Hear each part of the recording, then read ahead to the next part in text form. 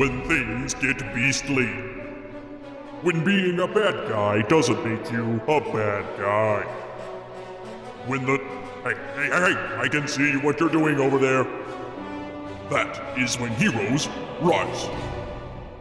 You stand between me and my lord and kin. Begone. It is not our abilities that show what we truly are. It is our choices. Welcome, brave adventurers, to Heroes Rise. I'm Lennon, and joining us on our quest this evening are two of the wisest adventurers in the land. I'm Ostron. And I'm Ryu. And this is the 193rd entry into our chronicle, recorded on Saturday, December 18th, and released Wednesday, December 22nd, over at heroesrisepodcast.com. So, Ryu, what's in store for our brave adventurers this week? In this week's Adventurers Pack, Ostron gets to the beastly heart of a new resource. Next, we check out some D&D news as we uncover the latest blog from the D&D studio covering errata. After that, we take a short rest and head into the Gnomish workshop to try and come to our senses before finally heading over to the scrying pool to see what you have to say. And that takes care of all the introductions, so let's take a look at what's in our Adventurers Packs. Do you always carry this much in your bag? If we're gonna get out of here, I'm gonna need a few things. Name one thing you're gonna need the stupid rule for.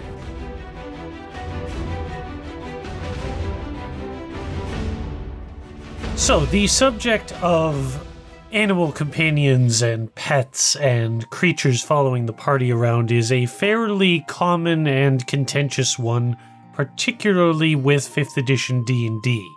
Anyone that's been following the development of the edition from the beginning knows that there was much to do and wailing and gnashing of teeth around the Beastmaster subclass of the Ranger, and it seems like a lot of different independent creators have tried to come up with solutions or modifications to deal with the supposed gap that the Beastmaster Ranger's default profile is left. So today we're going to cover one of the more recent attempts at that, although I will say this isn't just a homebrewed Beastmaster Ranger done right, so to speak. This is actually an attempt at an entirely separate class and a somewhat modified mechanic both at a gameplay level and a roleplay level. So, Beastheart and Monstrous Companions is a resource that is produced by MCDM. For those of you who don't recognize that, it is I'll call it a publishing company or publishing effort that was created mostly by Matt Colville. On the staff, he also has James Introcaso, who those of you who follow the third-party publication scene for D&D in 5th edition will be very familiar with his name. He has also produced some content for some of the official published Wizards of the Coast modules for 5th edition. And they are most commonly known at the moment for producing the Arcadia gaming magazine. This is a 48-page or so resource, depending on font sizes and formats, that does two things. First of all, it produces a new class and subclasses called the Beastheart that can be used for 5th edition, and it also covers a new mechanic of using wild creatures as companions. Now, the premise here is not that these creatures are pets. The idea is that these are creatures with independent motivations and actions that are not sapient, but they have decided to attach themselves to one member of the party and work with them and assist them within a certain amount of tolerance. So it is not like the character has a trained pet of whatever this is. It is more like a mutually beneficial arrangement, but the creature is still supposed to be very wild and untamed. The closest real-world example I can think of this is what I read once but have no experience in, but if you talk to anyone who's into falconry, they will tell you that the birds of prey that they use for falconry are never pets. They always remain wild animals, and even if they are trained to do certain things like attack and retrieve, there is at any given point the possibility that they will be hostile to their supposed owners, or that they will decide, you know what, I'm good with this, and just fly off and never return. That's the sort of dynamic they're trying to emulate here. So the resource provides 15 companion stat blocks that are attached to creatures out of the monster manual. So things like owlbears, bullets, basilisks even, and to keep with the sort of wild animal feel to this, there are several new mechanics that they introduce. The first one is right in the stat block, and it's called signature attacks. Basically, for all of the creature stat blocks, they highlight one that is nominated as the creature's signature attack, which applies to some of the other mechanics. The next one is ferocity. Ferocity is, I would equate it, for those of you who are familiar with the Final Fantasy video games, to sort of a limit break meter. Essentially, depending on certain activities happening in combat, mostly centered around how many enemies are in proximity to the creature, it will gain a certain number of what are called ferocity points. The ferocity points can then be spent on a variety of actions and reactions that the creature is capable of, similar to legendary actions for large boss-type monsters. The other thing, again tying in with these creatures remaining wild animals, is that if you reach a certain threshold of ferocity points without spending them, the creature will go into a rampage and essentially begin acting on their own without any real ability for the character to control it. That character, by the way, is nominated as the Caretaker, and there are a few different descriptions of what the Beast and Caretaker relationship is like, what can cause it to dissolve, and what can cause the creature to choose a new caretaker within the context of the group. The other thing that should be mentioned is included in the stat blocks are the ability to have a companion that is a gelatinous cube or a mimic. So some of the companions are more sensible, mundane creatures, and then you have, the companion mimic, which one of the abilities it has is it can spontaneously form clothing over the caretaker character if that is a thing that either wants to happen. The other thing that's included is the Beastheart class. There are a lot of new things in that class, but almost all of them are tied directly into the mechanics around the companion monsters and caring for them, using the ferocity, and so forth. So I won't go into all the details because it would require explaining all the details of the mechanics. But basically, the class has several subclasses related to how you want to interact with the monstrous companion, whether you want to focus on hunting or whether you want to sort of charge with the creature into the midst of a large battle. But those are included for use with the companions. There are a few magic items included in the resource. Again, all of them are directly related to the companion mechanic, so nothing much to do with them if you aren't using that gameplay. And also they include at the end of the resource a short story that gives sort of a setting or a suggestion of what a roleplay encounter might look like, where a party acquires a companion that then joins them and starts off on the adventure. So that's all the neat stuff and the basics of it. A few downsides to this. For the most part, it's a really good resource. These are not novices at creating 5th edition content. Everyone involved has done it before. It's full of good art. The mechanics are fairly good. There is a little bit of the problem that I have with Wizards of the Coast official resources in 5th edition, which there are some mechanics where they go, hey, this is something that can happen that isn't necessarily great for the players. The DM gets to make the call on when this happens and what triggers it. For example, one of the biggest ones is the monster can choose to switch which character they consider to be the caretaker and which one they sort of follow or become attached to. depending on how the caretaker treats the creature. And essentially, all of those details are left up to the DM. It's their call on whether the creature is being treated appropriately, whether it's being pushed too far, etc. I consider that to be a little bit of a cop-out because obviously taking someone's creature companion away is probably going to ruffle some feathers, either figuratively or literally, and I was sort of annoyed that that was left entirely up to the DM.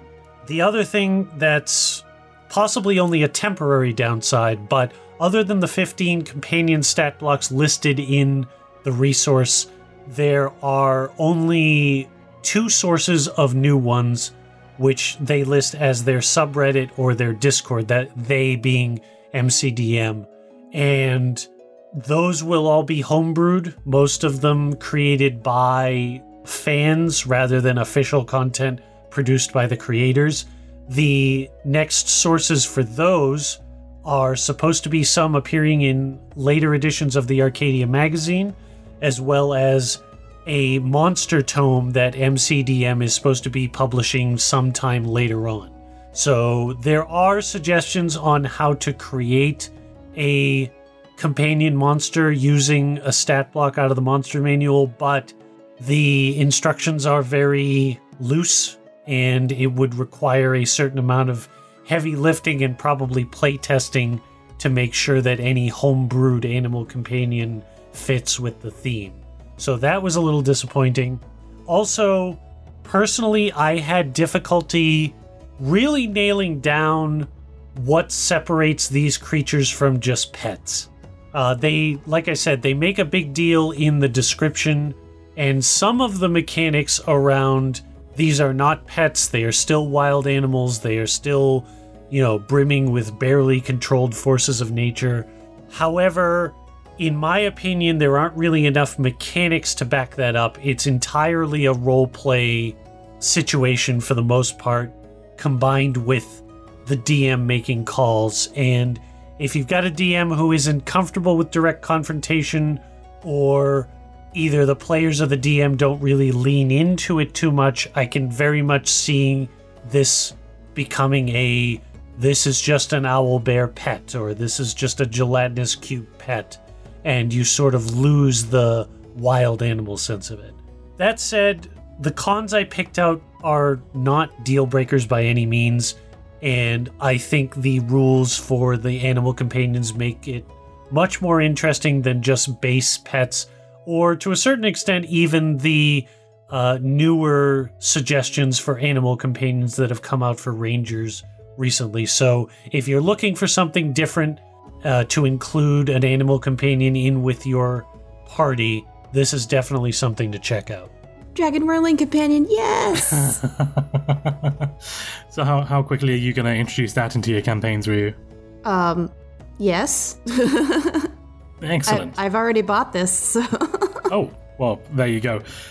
Yeah, the only thing that I wasn't too keen on, like you said, this is a very well-produced resource. They obviously all know what they're doing. They are longtime veterans of the industry. So this is about as on par as anything quality-wise that you're officially going to get from Wizards of the Coast. The only thing that I really sort of had any sort of difficulty with is the actual class of the Beast Heart.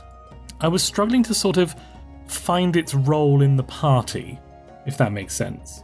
Yeah, I mean, as far as I could tell, like I said, the Beast Heart is really just there to be the companion's caretaker. I mean, all of their abilities and almost all of their mechanics are centered around it is less likely that this wild animal following the party around is going to turn on them or get lost or wander off. Right. For the most part, it's sort of a mix between ranger and a barbarian. Yeah. But it doesn't do it doesn't do either thing that those classes do better. Yeah, it's like I said, I can't really comment on much of it because all of its abilities are tied into the companion mechanics. Right, and if for some reason you ended up without a companion, this really has no place as far as I can see. Yeah, it's without the companion, it's a middlingly effective skirmisher, essentially. Yeah. But that aside, I do like the ferocity system. I feel that something like this should have been included in an official release somewhere, somehow. This is what takes it, to me, from just standard monster manual things that you can use as pets, or even using the companion rules, as they call them with the latest D&D official rules, and actually takes it up a notch and really has that differential mechanic between this is just a monster and this is a monster but it's fighting on our side. Did they change the name away from Sidekicks? Oh, sorry, Sidekicks was the official publish. It was Companions when it came out in the Unearthed Arcana. Apologies. Yep, Sidekicks. That's what I meant, the Sidekick system. Sorry, thank you, Ryu. Yep. I agree with you that without the companion, it would pretty much be useless. But with the companion, I really like how intertwined the companion and the beast heart are. It almost reminds me of like an Aes Sedai and their warder situation. Yeah, if you assume the warder is a creature rather than a human. Yes. Yeah. Yeah, that's a decent analogy there, yeah. Yep. And also, unlike most homebrew that we've seen in Solution, and honestly, some of the stuff that's even come out of the DM's Guild Adept program, I actually don't think I would have a problem with integrating this directly at my table. Yeah, like I said, most of the stuff it's well balanced, and looking through the special abilities that the companions get, none of them are too crazy, and also it's like, from the DM's perspective, the ferocity system is definitely something that you can take advantage of if you need to put the brakes on. Mm-hmm. Because essentially, if the creature gets too much ferocity, they just become a random antagonist. Yeah. And at the same time, if someone is paying attention, they can do some really neat stuff. Like one of the things that I liked with the gelatinous cube companion is at a given certain conditions, the gelatinous cube can actually like engulf the caretaker character, but not eat them. So the cube just becomes a moving shield for them. Yeah, it's effectively, in a Soviet Russia, armor wears you. Yeah. Links to Beastheart and Monstrous Companions can be found in our show notes, but is there something that's an absolute must-have at your tables? Found a cool app, book, or other item you'd like to share with other adventurers and dungeon masters? If so, let us know about it on social media at Heroes Rise D&D or by emailing sendingstone@heroesrisepodcast.com. But for now, let's check out some D&D news. Sire, I have news. And what sort of news do you have? It's not bad news, is it? You know I can't take bad news. Furniture all over town has been turning into monsters. The latest studio blog has been released by the D&D studio, and oh boy did it make some people angry. In brief, the blog outlines all the errata coming not just in the newest print releases, but also to digital marketplaces such as D&D Beyond, where it will be automatically updated. Largely, this just continues Wizards' mission of changing default alignments from evil to typically evil, as well as some updates to spells, such as the recent Silvery Barbs. These changes have been made to Curse of Strahd, the Dungeon Master's Guide, the Player's Handbook, Storm King's Thunder, the Sword Coast Adventurer's Guide, Tales from the Yawning Portal, Tasha's Cauldron of Everything, Tomb of Annihilation, and Volo's Guide to Monsters. And it's that final entry on the list which has a lot of the community up in arms. Indeed, Volo's Guide has seen arguably the biggest amount of changes. Firstly, by including a new paragraph that says, quote, "The lore in this chapter represents the perspective of Volo and is mostly limited to the Forgotten Realms. In the realms, and elsewhere in the D&D multiverse, reality is more varied than the idiosyncratic views presented here. DMs can use the material that inspires them and leave the rest." End quote. The errata then proceeds to explain the changes made. For example, the entry for Beholders has had 3 whole paragraphs removed. Volo's Guide used to say, quote, "A beholder constantly fears for its safety, is wary of any creature that isn't one of its minions, and is aggressive in dealing with perceived threats. It might react favorably towards creatures that humble themselves before it and present themselves as inferiors, but is easily provoked to attack creatures that brag about their accomplishments or claim to be mighty. Such creatures are seen as threats or fools and are dealt with mercilessly. Each beholder thinks that it is the epitome of its race, and therefore all the other beholders are inferior to it, even though, at the same time, it considers other beholders to be its greatest rivals. A beholder may be willing to cooperate with adventurers who have news about another beholder's lair or activities, and might be non-hostile towards adventurers who praise it for being a perfect example of a beholder. All of that has been cut and simply replaced with, when you're role-playing a beholder, the following table contains possible inspiration. They suggest characteristics that a beholder might possess. And the beholder isn't the only one that's had this treatment.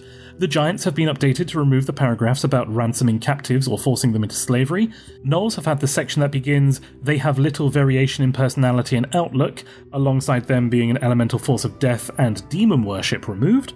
Kobolds have had the parts about them being weak and their intelligence level removed, particularly the parts where the text says a kobold isn't clever but isn't as stupid as an orc. The entry on Mind Flayers no longer says Mind Flayers are inhuman monsters that typically exist as part of the collective colony mind. Yuan-Ti have had all references to cannibalism and slavery removed, and orcs, yeah, okay, they've had a pretty good makeover, removing all of the deviant behaviours, getting rid of everything that's an act of pure evil, and removes the part about forced coupling with other humanoids to spread their seed far and wide. Volo's notes, not mine. As well as removing all of the references to their dim-witted nature and their easy manipulation. Now, on the whole, people can agree that a lot of this is changing because of the somewhat problematic history within D&D, particularly the races that are traditionally based on real-life ethnic groups, and whilst there is some complaining that D&D is getting too woke, there's actually been complaints even from what those people would consider to be the woke side. See, whilst they've removed all of the inflammatory language, they haven't actually written anything to replace it. All of the paragraphs of lore and information in Volos were then followed by rollable tables of personality traits, whereas now the lore is gone and it's just replaced with, when role-playing a whatever, the following table contains inspiration. A move that many people are calling a flimsy excuse to get around actually having to rewrite the lore as part of Wizards' quest to move away from racist, insensitive and harmful tropes. But that's not the biggest change to come with this errata. In a move that was actually started by R.A. Salvatore in his more recent Drizzt novels, the Drow have received a retcon to their 5th edition canon. Gone are the references to the black polished obsidian skin and all Drow being evil and under the sway of Lolth, with the rare heroic ones being the exceptions that escape their irredeemably evil nature. The new canon for 5th edition Drow is as follows, quote, "As a Drow, you are infused with the magic of the Underdark, an underground realm of wonders and horrors rarely seen on the surface above. You are at home in shadows and, thanks to your innate magic, learn to conjure forth both light and darkness. Your kin tend to have stark white hair and greyish skin of many hues." Side note, the greyish skin of many hues is how Drizzt is depicted in recent cover illustrations of R.A. Salvatore's novels. Anyway, continuing on, the cult of the god Lolth, Queen of Spiders, has corrupted some of the oldest Drow cities, especially in the worlds of Orth and Toril. Eberron, Krynn, and other realms have escaped the cult's influence, for now. Wherever the cult lurks, Drow heroes stand on the front lines of the war against it, seeking to sunder Lolth's web. End quote. The errata then goes on to say that the new text more accurately describes the place of Drow in the D&D multiverse and the larger elf family. So wood elves are elves of the forest, sea elves are elves of the sea, Shadarkai are elves of the Shadowfell, and Drow are elves of the Underdark. Like Lyndon was saying, all of this errata had people on all sides of the debate up in arms about almost all of it, so much so that it actually caused Ray Winninger, the D&D studio head, to issue a second blog post in which he clarifies the intent of the errata. First, he clarifies that a lot of the hyperbole around the internet simply isn't true. They never said that beholders and mind flayers are no longer evil, and this is true. They removed the lore and changed the alignment to typically, but they didn't go as far as some of the internet have suggested, which was that they made mind flayers and beholders, quote, kid-friendly, unquote. The second point Ray addresses is the reasons for the latest batch of corrections. Going forward, they want the D&D multiverse to have more of a front and center place, and so far, everything has been very Forgotten Realms-centric. As Ray notes, the Orcs of Greyhawk are different from the Orcs of Eberron, and both are different from the Orcs of the Sword Coast. Ray also says that they wanted to remove the paragraphs that may have suggested that all creatures of a given type, such as Mind Flayers and Beholders, share a single stock personality, and goes on to say that they've always said DMs can make memorable adventures and campaigns by having creatures play against expectations. The final point that Ray addresses is alignment, and that they're simply removing alignment from any race that has appeared as a playable race, given that every player character from any given race is unique. He further says that this guidance is only for character creation, and not reflective of any changes to the settings or associated lore, giving the example of most Athasian halflings not fitting the lawful good prescribed alignment. So what does all of this mean for DMs and players? Well, if you relied on table knowledge of how certain signature races in D&D operate, you may want to read the errata and bring yourself up to speed. Obviously, however you want to play around your table is completely valid, so if you want your drow to be black-skinned, you're well within your rights to do so. But if 5th edition canon is important to you and your table, particularly for Forgotten Realms games, then you may need to give all of this a look. Further, new printings of the books going forward will contain all of the new information, or in the case of several of the races, just having those paragraphs cut, and you'll find that if you rely on services such as D&D Beyond or Roll20, that those changes, if they haven't already been folded in, will be auto-updating to the latest versions very soon. I believe if my cross-checking was accurate, at least on my access to D&D Beyond, the Volos changes are already live. Yeah, because that was one of the things that they always said about D&D Beyond was they will use the latest version of whatever the official published stuff is, which obviously sets it apart from books because anybody who's got a 5th edition book prior to this point is going to have all of the old information in there. So has this sort of created a bit of a schism, do you think? Maybe. Anybody who's been on the internet in the past few days knows that this has created a schism. But while I agree that I feel like they should have rewritten a lot of this instead of simply removing it, if you actually have access to what has been removed, say if you have an older copy of Volos and access to D&D Beyond so you can compare the two, the vast majority of it is literally just personality traits. I think the only exception to that is the Yuan-Ti. Yeah, the Yuan-Ti have had a pretty hefty revision, but the thing that I've noticed, though, is they have had a hefty revision from Volos, and a lot of their stat blocks have been updated, but Tyranny of Dragons still contains the original Yuan-Ti, for want of a better description. The ones in the Tyranny of Dragon, though, are part of a specific cult, and are very ingrained in that cult. So right. I can see fair. those. I can see those not getting changed. But for player characters, particularly, it's best to not ascribe a cookie cutter personality to an entire race. Yeah, which I think is something they're going to do all around. Like, for example, in Curse of Strahd, they changed all the language that says all Vishtani exhibit these problematic behaviors. But yeah. The Vishtani that get you into Ravenloft are still going to exhibit all of those behaviors. They would just be, that one set of them that is doing this instead of saying all of the Vishtani do it. Mm-hmm. Yeah. So again, while I do wish they had reworded a lot of things instead of simply cutting it out, I don't really mind because this takes away any persuasion, I guess, for a player who is creating one of these races to ascribe to what is written about the personalities. Yeah, which I understand. I do feel, though, that they could have done something a bit better, like...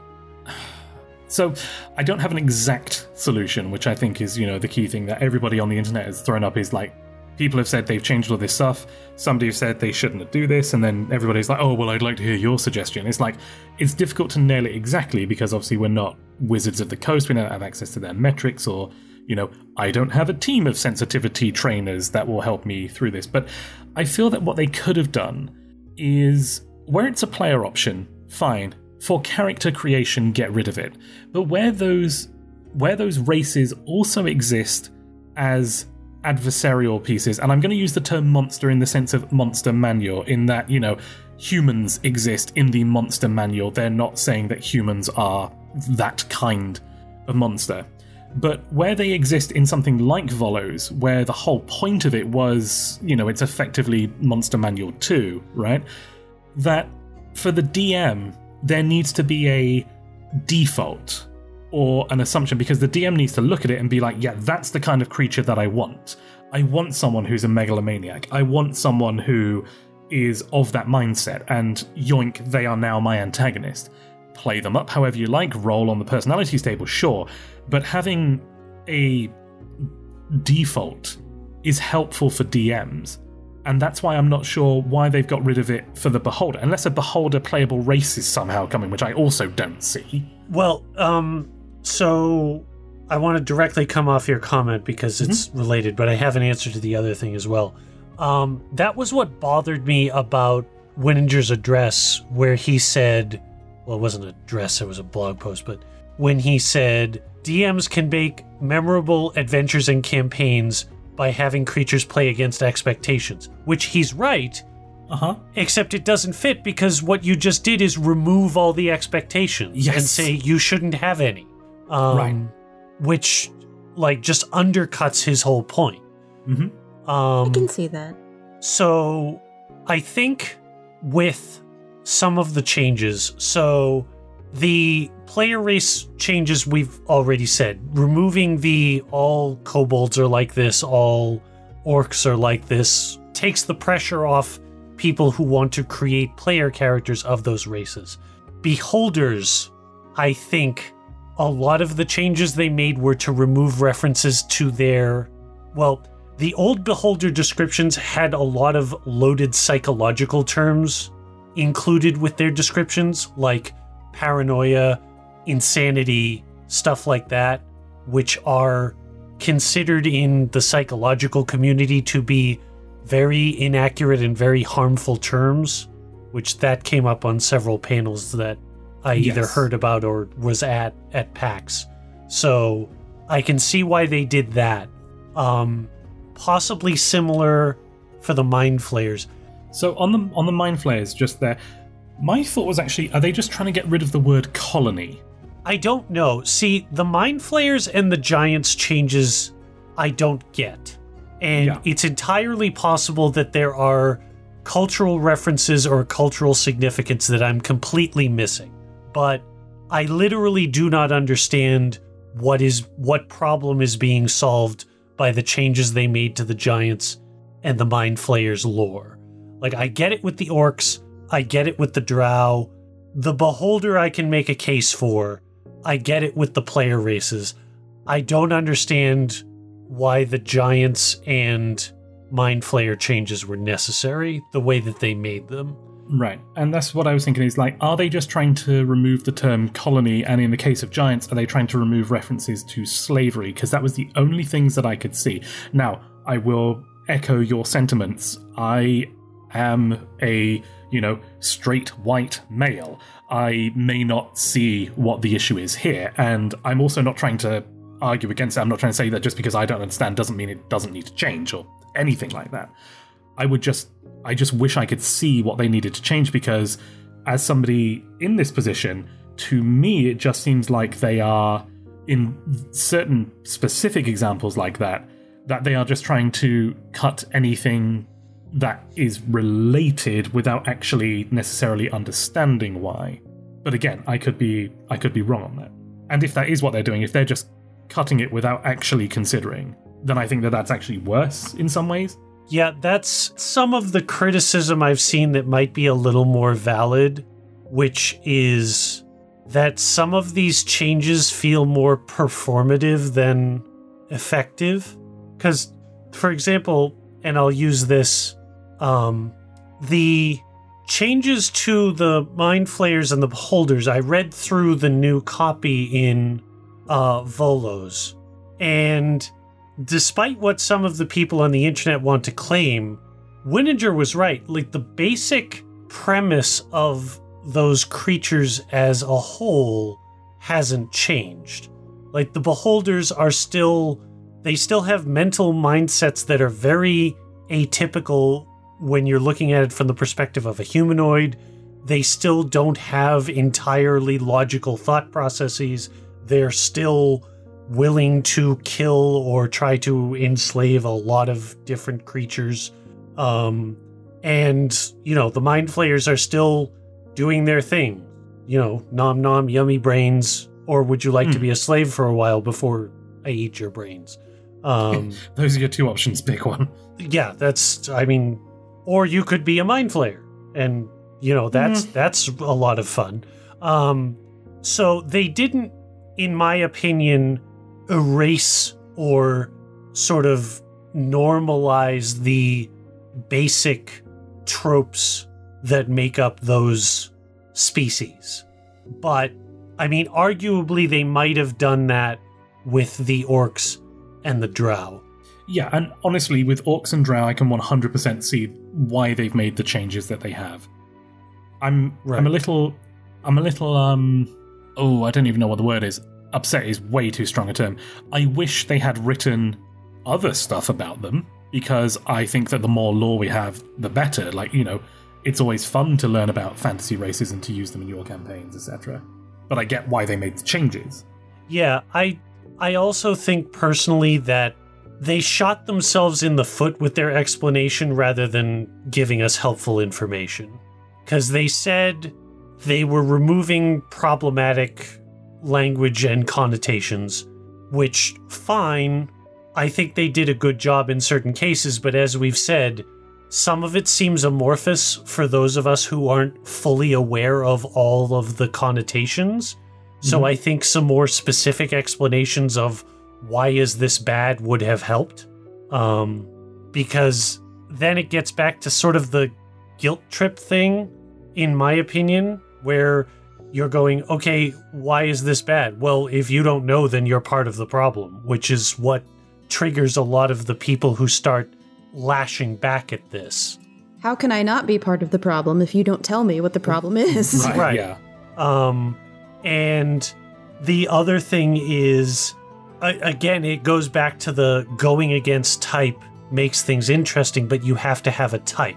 That's why I don't like the idea that the premise is, oh, we want to highlight that these creatures exist in a multiverse, and we don't want to sort of enforce the Forgotten Realms interpretation. And it's like, okay, that's fine, except that's what made the other settings interesting.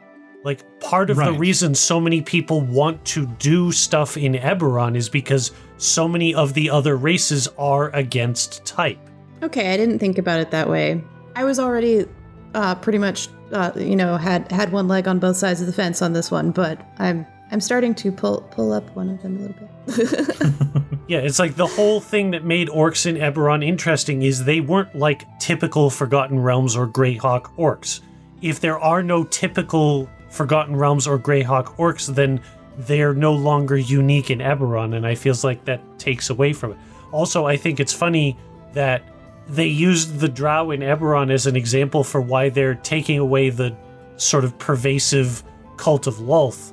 Well, not all the drow are devoted to the cult of Lolth. Like, the Eberron ones don't devote themselves to the cult of Lolth. And in my head, I'm going, no, but all of them are, fiercely devoted to a scorpion god, which, okay, I don't know if that's better, but...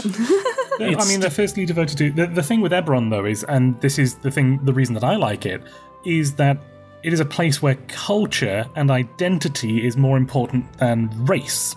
And that's one thing that's always separated it from the Forgotten Realms, is that you may see a goblin in a city, but he's just a goblin. He won't identify as being a goblin if he's always grown up in Brayland. He will be Brelish.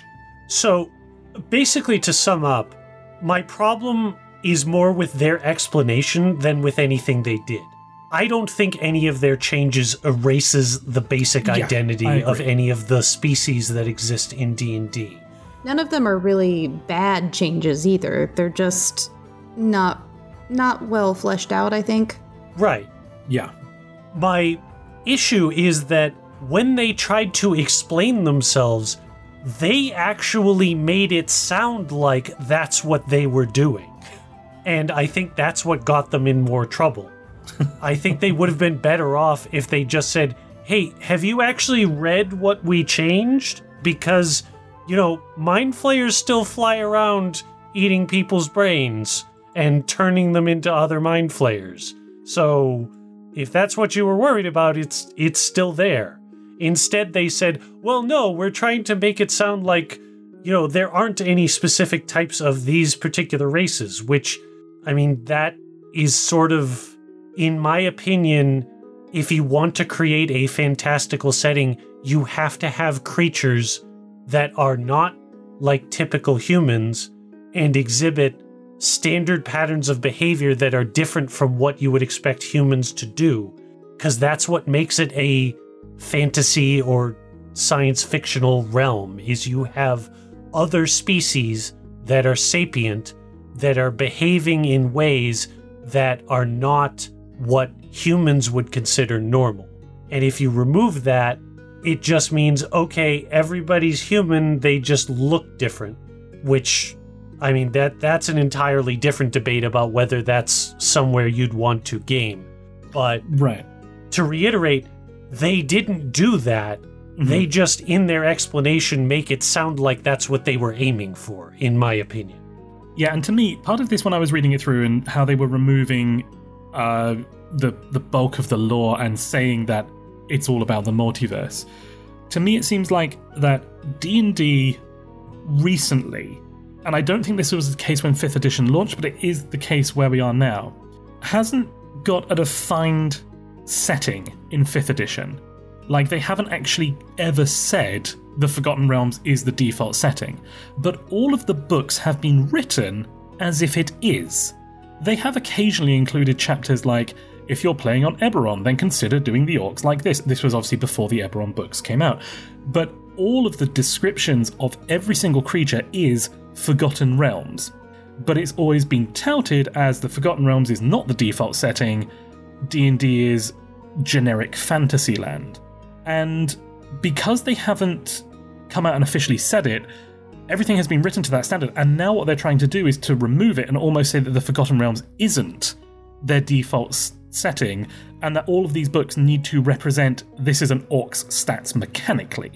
And so either what they sort of ideally need to publish is just a collection of stats with no lore, and then all of the lore is in the setting individual books, which means that, like, when you open up the Eberron book, you find out what an Eberron orc is like. When you open up the Forgotten Realms settings guide, you get the Forgotten Realms version of an orc. If they publish a Greyhawk setting guide, you get the Greyhawk version of an orc. But then it means that the core products don't have any default lore for you to go off of if you are just trying to do, generic Fantasyland. So I think that whilst they do need to make this distinction that, the multiverse exists, and I'm glad that they're acknowledging that, I think that they're doing that in a sort of way where they're also trying to say, but the Forgotten Realms has never been the default, and it has by the fact that they haven't ever separated it out and written everything as if it goes into the Forgotten Realms. At the same time, though, I can also see the flip side of that being just selling a book of monster stat blocks with no description isn't really gonna drive anyone or spark the imaginations, so... Well, I think they've been doing that since the beginning, though. Like, there are a lot of cases where they've just been, particularly with the Forgotten Realms as the default setting, but with a lot of other things, they've just been doing, hey, we're doing this, and all you people who know what this is from because you know what D&D was like before, please don't call us out on it, thanks! So... yeah, that's definitely been a thing for a while. I mean, I guess that's actually the question. If you were to purchase a monster manual, does it actually need lore if it's not designed for a specific setting? Is there a place for that kind of resource? I think it would work for a collection of sapient creatures designed to be NPCs. Because the problem is, if you don't give lore for Kruthix, right, okay, nobody knows what's going on there. Yep. They're like, okay, is this a bug? Is this an alien? Is this a refugee from Star Trek? Like, what's going on here? So you need lore for the weirder stuff. And arguably you need lore for the weirder sapient stuff. So like beholders, mind flayers, basically any aberration, Slods, the Gith. What is different between a Mind Flayer than an Orc other than one has tentacles on their face if you don't have written lore to separate them? Right. And again, I think this mostly would be limited to races that people could possibly use as characters. Giving just a whole collection of stat blocks and then leaving it to the setting guides to say what that particular species culture is would actually work. So, I'm going back to the personality thing. To me, lore is all about history and culture, and not about specific ways of thinking, so to speak. Mm-hmm. I understand that culture is also kind of a specific way of thinking, but it's still not static. And having history and some of the culture written into a monster book, I feel like is pretty much needed. But ascribing every single member of this species with a specific way of acting and a specific way of thinking, I think is good to take out. Because even if a culture is a certain way, there are always going to be outliers. Yeah, I agree. There always will be. And when I was looking at these changes, particularly the Drow, and I was thinking in relation to Drizzt, one of the sort of key things about Drizzt in particular for me was always the fact that he was someone who had to fight against the nature of the Drow, but that could easily be explained as culture rather than personality, if you see what I mean, for the Drow as a whole. And I think that's what they did in this case. Basically, they said Menzoberranzan is an example of a Drow culture where they are completely devoted to Lolth, and that's the totalitarian state. Right, that's what Drizzt had to go against, not that it was built into his species. Now, overcoming prejudices and stereotypes, that's different to me than saying they're fighting against their core nature. That's not really what they have. It's not all instinct. These are sapient beings, and in the case of all the stuff that's changed, sentient beings. The only counterpoint that I want to bring up, which I'll preface this by saying that so far Wizards of the Coast has not done this, but I feel like with the more alien creatures, it's not necessarily unwarranted to ascribe a blanket personality to them.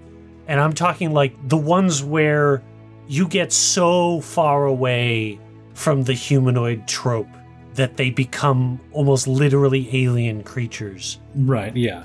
I mean, at that level, we don't have any real-world examples to compare to say that it is impossible for an entire race or an entire species to be thinking and acting the same way, or with very minimal deviations from standard as opposed to a higher chance of outliers.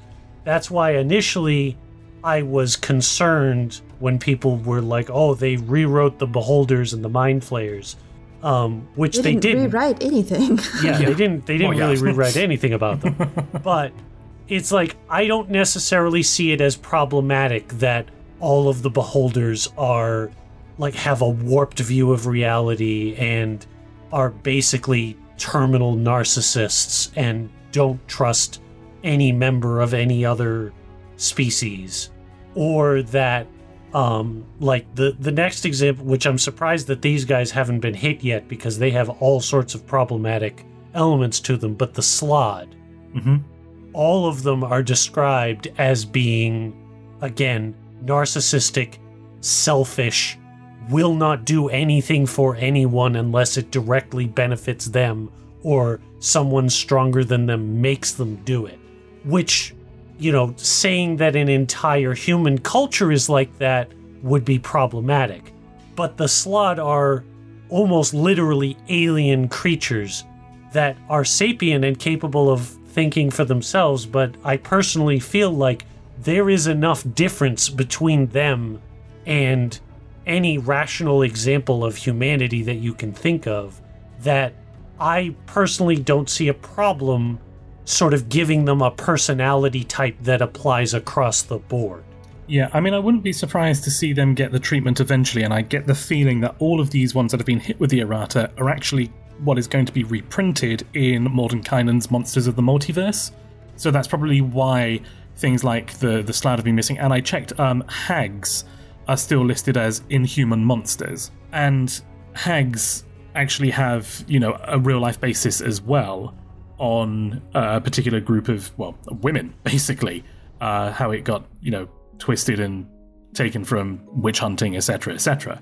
So, but they're still listed as that, and so I can see that if they are going to reprint hags and Slard and all the other sorts of creatures, then they might change all the language, but that might be the, quote, next evolution, rather than what we're getting immediately, which is why I think for Mordenkainen's Monsters of the Multiverse, I have to clarify that now, because Mordenkainen's just used to mean Tome of Foes, but now it means Monsters of the Multiverse. So yeah, I wouldn't be surprised if they do get some treatment later. Another sort of question off the back of all this, though, is how do you feel about D&D Beyond, Roll20, digital marketplaces, etc., having their copy auto-updated? Do you think that there should be a way to opt out of these changes, or do you think that, it's fair game? I think there should be, a list of edits or something. Yeah, I think access to a changelog would be warranted, but at the same time, I feel like it's really something that is just part of modern society. Like, if you're getting a live digital resource, one of the supposed benefits is supposed to be that any changes or updates are automatically included. Yeah. Right. If you want to make sure that this is the original version, it shall remain immutable from time immemorial and, all points going forward, then buy the physical copy. Yeah. Because that is a, quote, feature of a physical copy is it does not change unless you go at it with some whiteout and a marker. But a digital version of something, part of, again, these so-called features is any changes they want to make, they happen automatically. Right, and I will say that I believe that 100% is a benefit.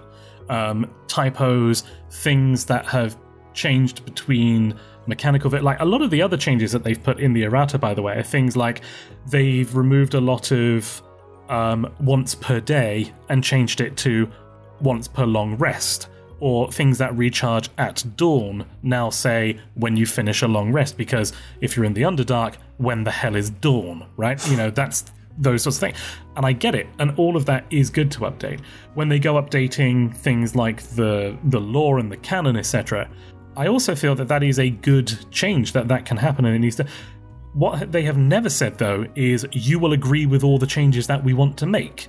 And so, yeah, like you said, going forward, if you are worried that they may make a change to a monster's alignment or stat block, or that they might change a spell, because, Silvery Barbs got rebalanced because that was a little bit out of whack, and that only came out in Strixhaven.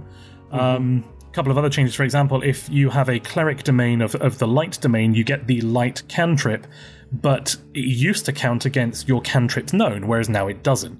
That is a change that completely makes sense to me.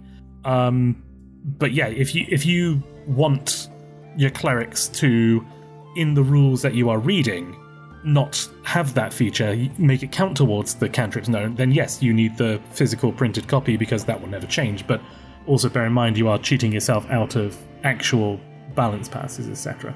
Well, now that we're all caught up with the latest D&D news, let's take a short rest and head into the Gnomish Workshop and try to come to our senses.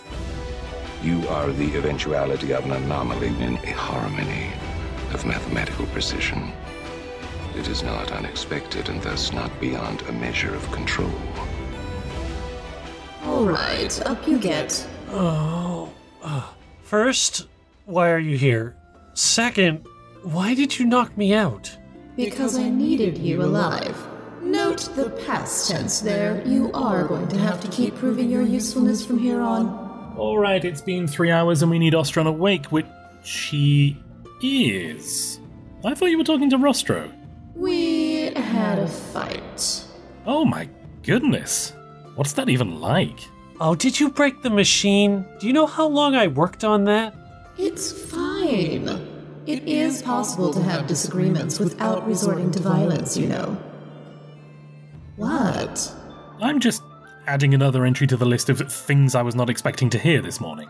What did you even need Rostro for, anyway? Well, I want to have a purple worm eat my players because that's both classic and fun, but its entry says it has tremor sense and blind sight, but with different ranges. I was trying to figure out the difference, and all Rostro could do is spit back the rule entries to me. Well, that's sort of what I designed it for. Then we got into how does this compare with Dark Vision, and it was still just spitting back rules, and it was a whole thing. Yeah, so working with the differences and the nuance there requires some creativity that I didn't really build into Rostro's make. And I appreciate that. People getting too creative usually inspires me to get creative with piles of rocks. Yes, and we like to avoid that, but maybe we can help in this case. Let's review what we're starting with, first of all. Creatures in D&D are generally considered to have all the same senses real humans do by default. They can see, hear, taste, smell, and touch with equal ability. In reality, there are countless nuances and variations on that scale. Some creatures can see longer distances and process information faster. A lot of animals have far more sensitive hearing than humans, and almost everything is able to process scents and smells better than most humans.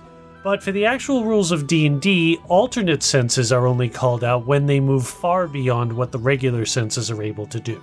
4 discrete senses are possible: blind sight, dark vision, tremor sense, and true sight. We'll actually start with dark vision, as that's the one that comes up the most.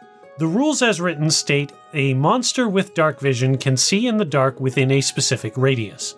The monster can see in dim light within the radius as if it were bright light, and in darkness as if it were dim light. The monster can't discern color in darkness, only shades of gray. I'm so glad we started here because I have a few things that I need to bring up. Dark vision does not mean people can see in the dark just fine. The rules up there say you can see in darkness as if it were dim light. I had to listen to Rostro tell me multiple times that dim light means everything is lightly obscured. Lightly obscured is one of those phrases with actual rules behind it. In this case, it means anytime you want to look at something, you've got disadvantage. If you look back at earlier editions, dark vision was either night vision or infrared vision. You're probably going to be able to see corridors and people if they're in front of you and in the open, but details of anything are going to be hard to make out and take extra time to examine. And forget reading, by the way. People who used modern night vision all say reading is no fun that way and requires intense concentration and the ability to tolerate intense eye strain. If you're the DM, it's up to you how much you want to play up the negative effects that persist with dark vision. In reality, it's not going to inhibit things too much unless a lot of critical activities require good sight or perception checks. It does mean filling a dark corridor with hidden creatures and traps is still going to be a nightmare, even if the entire party decide the Dragonborn, human, and the halfling would guard the door. Particularly if the DM decides that sight is a key component in disabling any traps the party happens to be lucky enough to locate. And yes, it goes without saying, we know that's exactly what you would do. I keep telling you we're on the same wavelength. I also keep telling you you need to find another one because it's creepy. Now we get into the odder forms of exotic sense. We'll start with tremor sense because it's slightly simpler. Again, pulling from the rules, tremor sense is used to, quote, detect and pinpoint the origin of vibrations within a specific radius, provided that the monster and the source of the vibrations are in contact with the same ground or substance. Tremor sense can't be used to detect flying or incorporeal creatures, end quote. Now, before Alstron puts us to sleep, I want to get a rules lawyery argument out of the way. Tremor sense can't detect flying creatures while they are literally flying in the air. Just being able to fly doesn't make you invisible to tremor sense. As soon as that Aarakocra touches down on a solid surface, it's pillow stuffing. Thank you for that mental image. However, she's right. Tremor sense's major mechanic is vibration. The part where a lot of issues arise, however, is it's not really specified what actions cause vibrations, at least not in the mechanics of 5th edition. However, if you go back to the Crunchier Edition 3.5, there's some more clarification of intent. In the 3.5 SRD, it stated, quote, "The creature must itself be in contact with the ground, and the other creatures must be moving. As long as the other creatures are taking physical actions, including casting spells with somatic components, they are considered moving. They don't have to move from place to place for a creature with tremor sense to detect them." From a mechanical perspective, that's an important clarification because it limits the vibrations that can be sensed to ones based on movement. Anyone who's taken physics or watched enough submarine movies knows that sound is actually measurable as vibrations, but for the purposes of the D&D rules, that doesn't seem to count as vibration.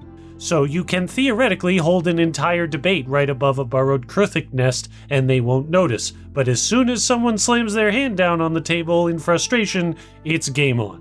Mechanically speaking, all that has to happen to avoid making a vibration is the creature does nothing with their action or move action. But if you want to inject some realism into things, you can have them make a check.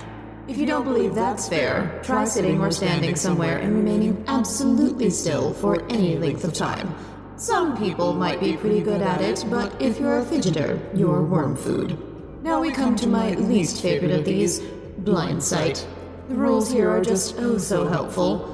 A monster with blind sight can perceive its surroundings without relying on sight within a specific radius. That's it. That's the whole explanation.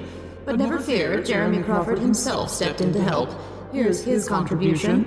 Blind sight lets you perceive your surroundings, including environmental phenomena, yet a phenomena that impedes only sight. It doesn't provide cover, doesn't work against blind sight.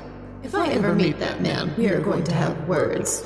Most of his words will probably be things like, "Stop it, please, I'll do anything," and "Oh, the pain, make the pain stop." So before relying on torture, we can actually figure out some of the intent behind the rules by looking at 3.5 again. Who said the torture was to get rules clarification? You know, I really miss Ryu when she's not around. Oh, she's not on the side of this argument you think she is. Okay, moving on from that as quickly as possible, the description of blind sight in 3.5 says, quote, "Using non-visual senses, such as sensitivity to vibrations, keen smell, acute hearing, or echolocation, a creature with blind sight maneuvers and fights as well as a sighted creature. Invisibility, darkness, and most kinds of concealment are irrelevant, though the creature must have a line of effect to a creature or object to discern that creature or object." It further clarifies, blind sight never allows a creature to distinguish colour or visual contrast. A creature cannot read with blind sight. Blinding attacks do not penalise creatures using blind sight. Deafening attacks thwart blind sight if it relies on hearing. Blind sight will work underwater, but not in a vacuum. Again, while that clears up more than the basic entry for 5th edition, it also creates some more questions because of what's left out of the 5th edition rules. None of the monster stat blocks specify how a creature's blind sight actually functions. If you go into the descriptions for some of the monsters, you can get more info. For example, in the entry for the Grell, it says they have keen hearing, and their skin is sensitive to vibrations and electrical fields, allowing them to detect the presence of creatures and objects in their immediate vicinity. However, gelatinous cubes also have blind sight, and there's no indication in the Monster Manual or any other 5th edition resource whether they can smell, sense vibrations, or are attracted to the sound of hair growing on someone's skin. You have to go all the way back to 2nd edition to find a reference to gelatinous cubes sensing vibrations and being attracted to heat. Now again, the intent with 5th edition is to simplify things. Mechanically, blind sight only means that at whatever distance the creature's blind sight works, it's impossible to impose the blinded condition on them, and they're still able to see regardless of light level or any level of an object being obscured by the rules. Throwing a blanket over a gelatinous cube does nothing to hide you from it. Also, you could probably say goodbye to the blanket. But of course you have the people, some of them on both sides of the screen, who like their fictional worlds to function beyond the basic rules.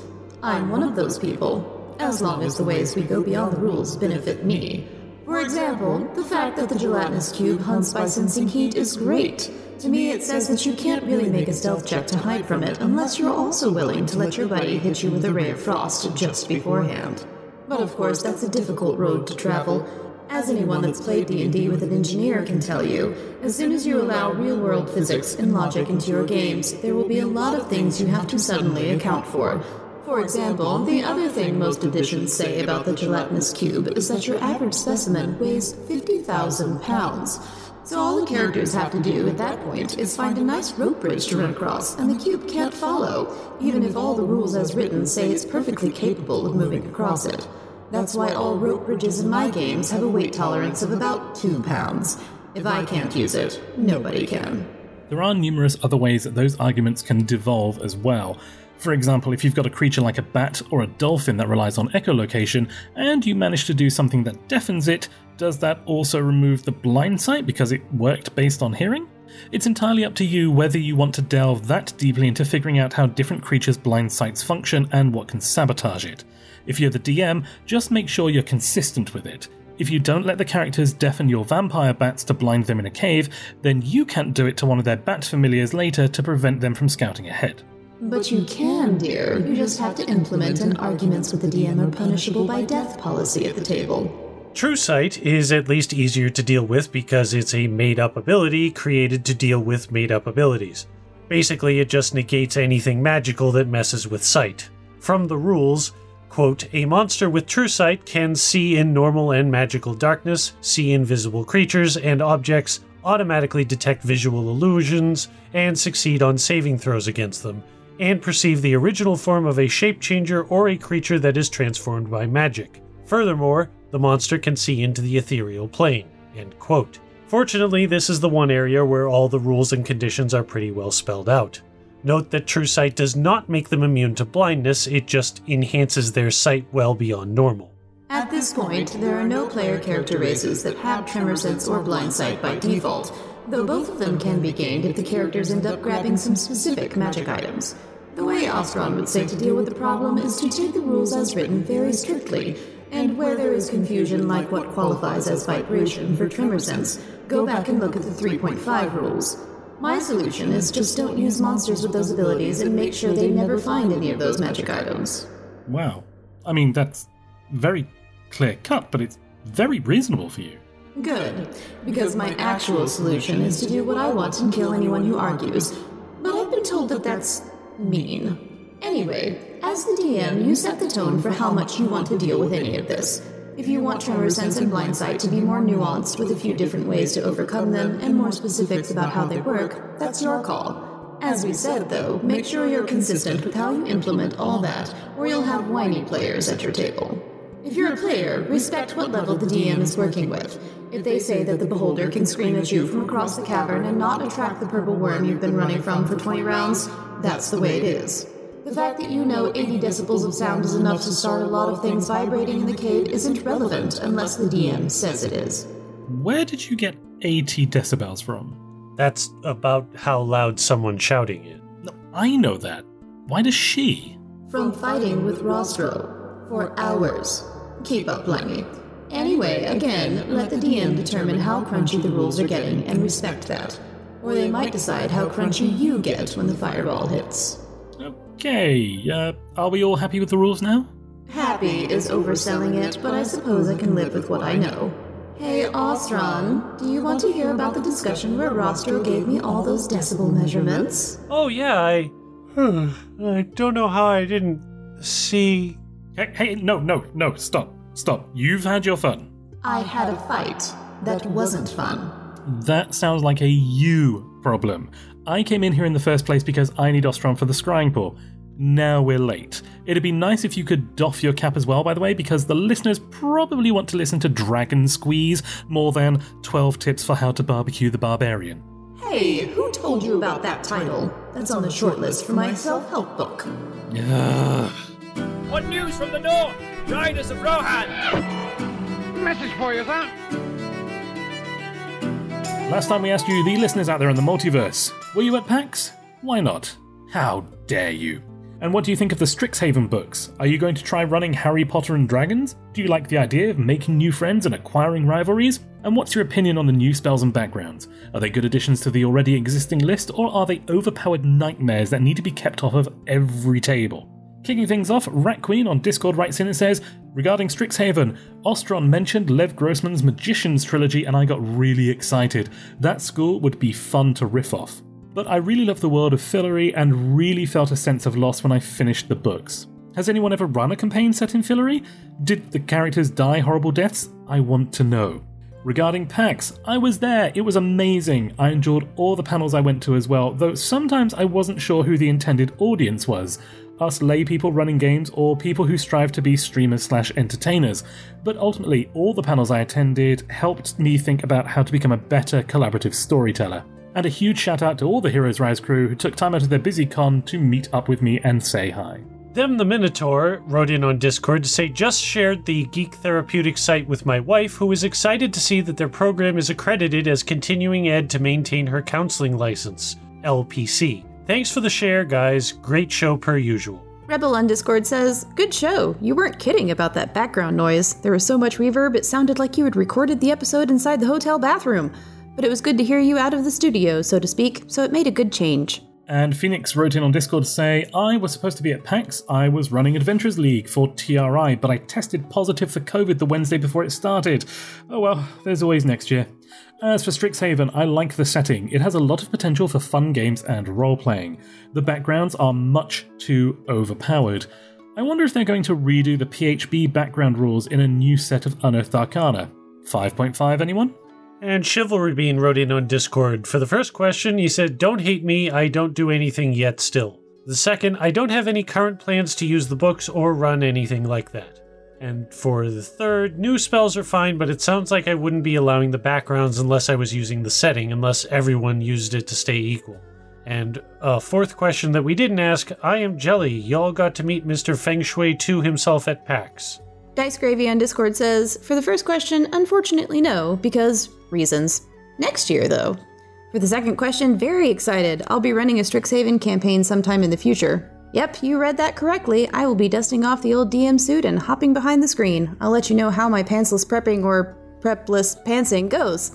And for the third question, I think the backgrounds can have their place in the right group or setting, but should be very much to DM discretion. First thing that I want to address is what Rebel said about us recording the episode. No, I wanted to address that. Okay, you address it. Well, yeah. I was going to say, regarding recording the episode inside the hotel bathroom, part of that episode actually did involve the hotel bathroom, which if you listened to the end, you would know.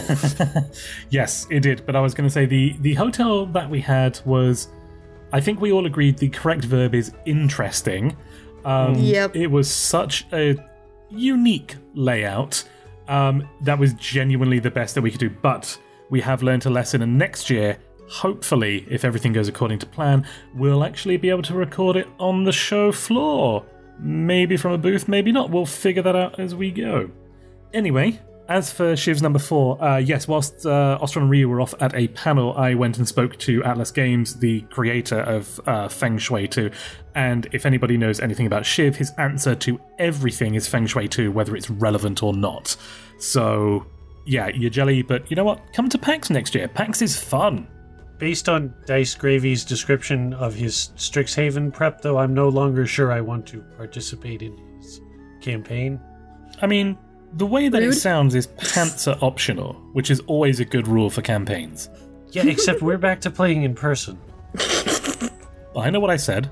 Yeah, okay. Yes, and we also met Rat Queen at PAX. That was pretty awesome. She is, I think, the first patron to have a complete set of the badges that Ray made as well. Mm-hmm.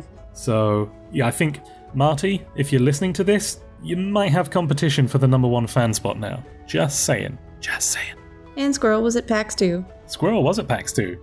Yep. But she was kind of part of our group, so... we roped her in as crew. She was roadie in the end. She was carrying the microphones and everything, so... Mm-hmm. But yeah, I'm glad that a lot of people do agree about the backgrounds being a little bit OP. Oh, and Phoenix said 5.5, anyone? They did announce the next evolution of D&D. They're not officially calling it 5.5, which is why we keep using the term next evolution on the show, because that's how they've referred to it. They could potentially redo the backgrounds. I haven't seen a survey to that effect yet, I don't think. Have you guys? No. I mean, it sounds like the way that Jeremy described it, the backgrounds that they did for Strixhaven were definitely meant as a one-off. Specifically, like he said, to enhance the feel of the setting being in the Magic the Gathering universe. So if they do rearrange all the backgrounds to be similar for the player's handbook in the next evolution, that's going to be, it would be heading back into 4th edition territory where, the players are just demigods. Level 30 with an armor class of 102. And that's by 5th edition rules. And that brings us to this week's community questions. So, what is or was your reaction to the errata Wizards put out for Volos? Is the internet rage justified, or is it just more gatekeepers doing their thing? Do you think there should be an option to revert to non-updated versions of the digital resources? Or is that what you sign up for when you forego buying physical copies? And are you good looking? Wait, no. Are you looking good? No, wait, are you able to see well? What about in the dark? Do you have table stories when vision failed you? Details on how you can get in touch coming up next. And so this brings us to the end of the 193rd entry into our chronicle. Next week, it will be Christmas Day when we go to record the show, so we will be back with our 194th entry on January 5th. But before we go, we want to know, for you, dear listener, how was the show?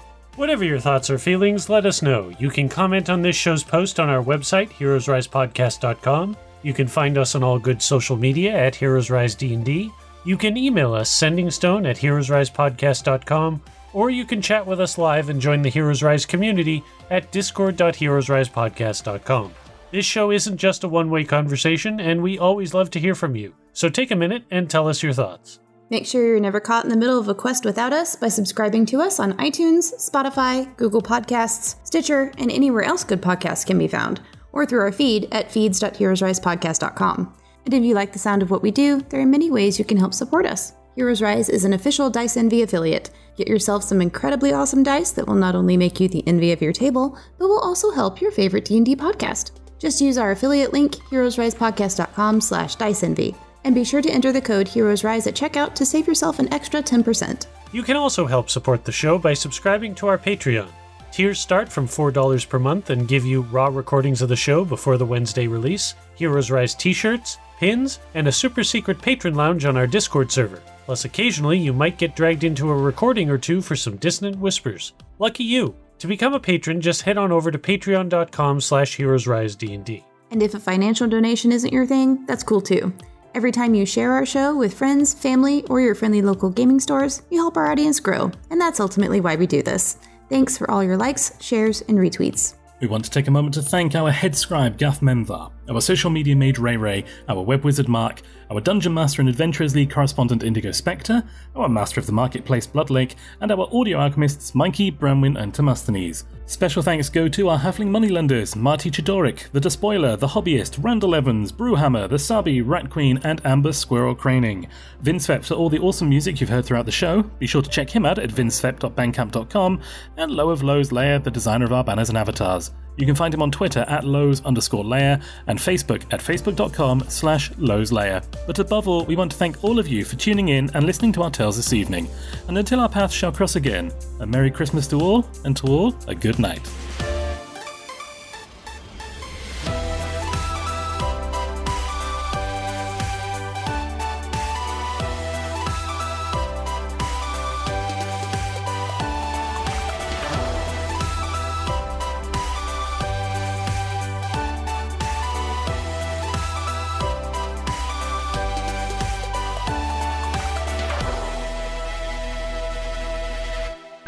Like Lennon was saying, all of the errata had people on all sides of the pit. I didn't say that. I know. I put words in your mouth. Dragons? Dice. Dragon dice.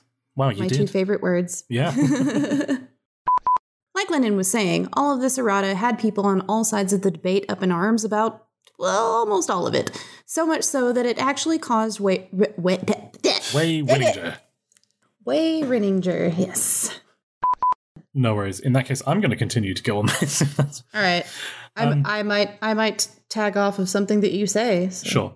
So, to me as well, when I was looking at this, I would... beep, beep. I can't really add on to that. I'm sure if you tried hard, Rhea, I believe in you. You can do it. You can do it. Obviously, modern canon is just used to mean tomophones. Because modern Yes. modern In reality, it's not going to inhabit things too much unless it's a lot... Inhibit things. That makes more sense. Yeah, that's why I wrote that. You're good at this. If I ever meet that man, we are going to have words. Most of his words will probably be things like, stop it, please, I'll do anything, or the pain, make it stop. So, before relying on torture, we can figure out... I'm sorry, can I do that again? Just as I finished talking, I heard a motorcycle in the background. It was Jeremy. Jeremy, dang it. Yeah, probably. And as we said, though, dang it, I just hit my little, what is this thing? Sound booth. Pony. Yep. Oh. I hit my Tony? What? Pony. You said I hit my little and I said pony. Oh, okay. My little Tony. My little Tony. Them the Minotaur. Damn it, what is wrong with me? That's not how you say that word. Nope. Well, it's how Lennon says it, but, he's wrong. New England, same place. Them the Minotaur said on Discord, just shared the Greek Therapeutics site with my wife. I know his name is Greek, right, but it's Geek Therapeutics. Greek Therapeutics probably involves, like, kebabs and gyros and all sorts of good stuff. Yep, you read that correctly. Darn it. You didn't. I didn't, nope. I mean, if they do... If they... Special thanks go to our halfling moneylenders, Marty Chidoric. Dang it, it's been a while since I tripped over that one. Special thanks you said his name earlier in the episode. You only get one. You only get one shot. Pronunciation. Yeah. That's how it goes. Excellent.